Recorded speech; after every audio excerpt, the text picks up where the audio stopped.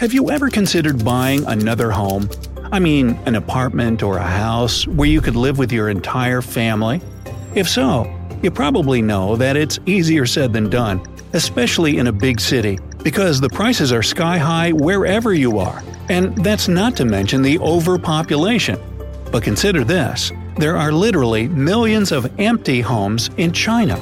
A perfect place to settle, isn't it? Well, not exactly, and here's why. I'll start from the very beginning. I live in a rather large city, and the cost of housing here can drive you crazy.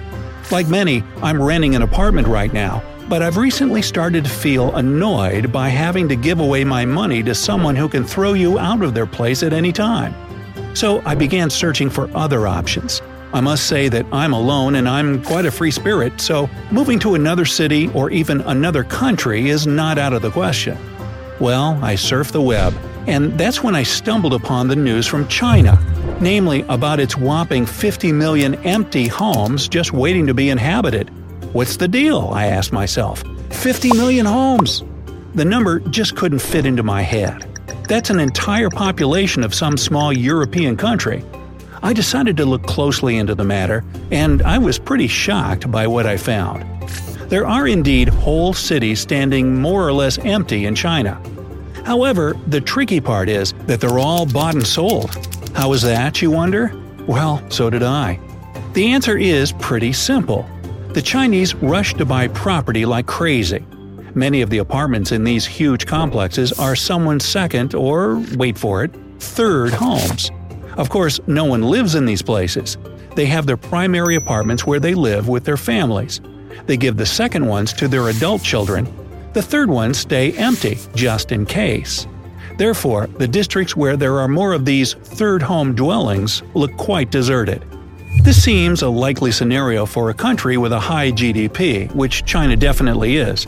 But I was so stupefied by what I learned about their property shopping spree that I wanted to find out how much the average Chinese person actually earns. The surprising truth is that the salaries there aren't that high. Statista.com says, for example, that in 2017, the nationwide average was 74,318 yuan, which is roughly $11,000 US. Now, the cost of a new apartment, as far as I understood, may start from around 2,000 yuan, $300 per square foot. I did a little math, and my eyebrows went all the way up.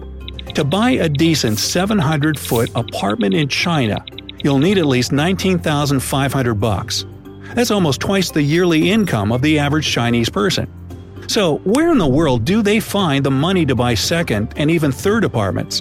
The answer is amazing in its simplicity. They share and they save. China is well known for its respect toward tradition, and that concerns family as well. Children are strictly a product of marriage there, so if a couple wants to have a baby, they need to get married first. And newlyweds naturally need some place to live. Do you follow me yet? Cool, because I'm getting to the point here. Let's be honest, living with your whole family in a small apartment, and I mean your parents, your spouse, and your kids, can be horrible. So, you desperately need your own corner. But remember the average salary. Even a mortgage will only be a solution if you earn enough and live in a city cheap enough. That is, if you do it all on your own. As a traditionalist society, China is very strong on family bonds. Basically, if you ask your family to help you out with the money you need to buy an apartment, they'll most likely give you a hand. And that's where the saving part comes into play. Most Chinese people are very disciplined and not used to squandering. They think about the future a lot, and so they save money. Well, I'm no stranger to saving myself. I normally put aside about 10% of my wages for big purchases I'm planning. But when I learned how much the Chinese save, my jaw dropped all the way to the floor. They save 40% of their salary.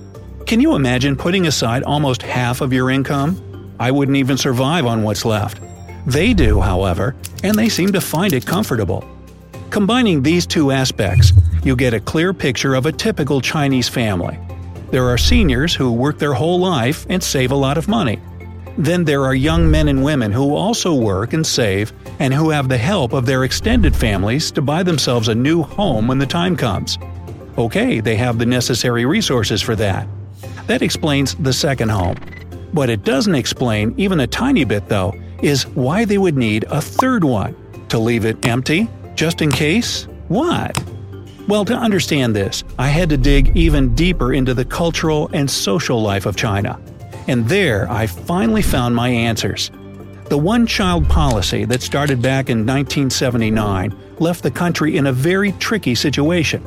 Because of this initiative, there are many more men than women in China today, which leaves the housing issue wide open and on the shoulders of the men.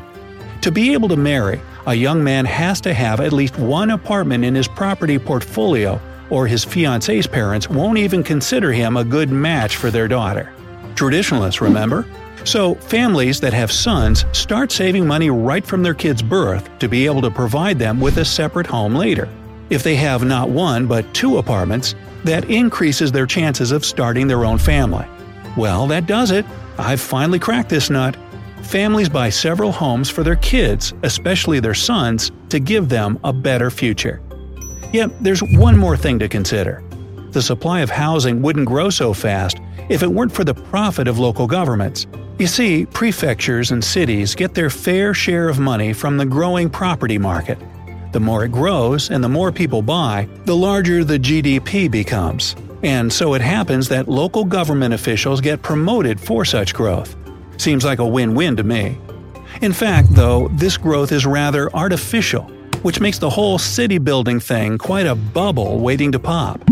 Let's not forget that there are over 50 million homes that aren't actually inhabited. They're just bought by people who are in need of some certainty. This leaves many more unfortunate guys without any housing opportunities. That's a lot of people living in cramped apartments with no choice but to wait for their chance and work like there's no tomorrow. But there's one thing that made me believe in this building boom. Remember how so many headlines of the world's newspapers called the newly built empty districts in China ghost towns? That was a few years ago, but you can still find this stuff even today. Well, that turned out to be completely untrue. Those places were pretty much uninhabited back in the day, simply because very few people had managed to move there yet. Take the district of Chenggong in Kunming. It's probably one of the brightest examples of these so-called ghost towns. But if you look at it today, you'll see there are thousands of people living happily in their brand new apartments. The district is pretty beautiful, by the way, with a rich infrastructure and lots of things to do. The same can be said for Ordos, the most famous ghost city of China. It stopped being one as soon as all the socially important objects were completed, and the flow of people in there has been pretty large ever since. According to government authorities, more than 153,000 people currently live in the district. Of course, this isn't as many as they wanted there to be, but it still doesn't qualify as a ghost town if you ask me. At last, I completed my little research project and felt satisfied with what I found. If only I could remember why I did it in the first place. Anyway, tell me, Brightsiders, what other interesting facts about living in China do you know? Share your insights in the comments below. I've become so involved in this that I'd love to hear anything you have to say. Don't forget to like this video, share it with your friends, and click the big red subscribe button to always stay on the bright side.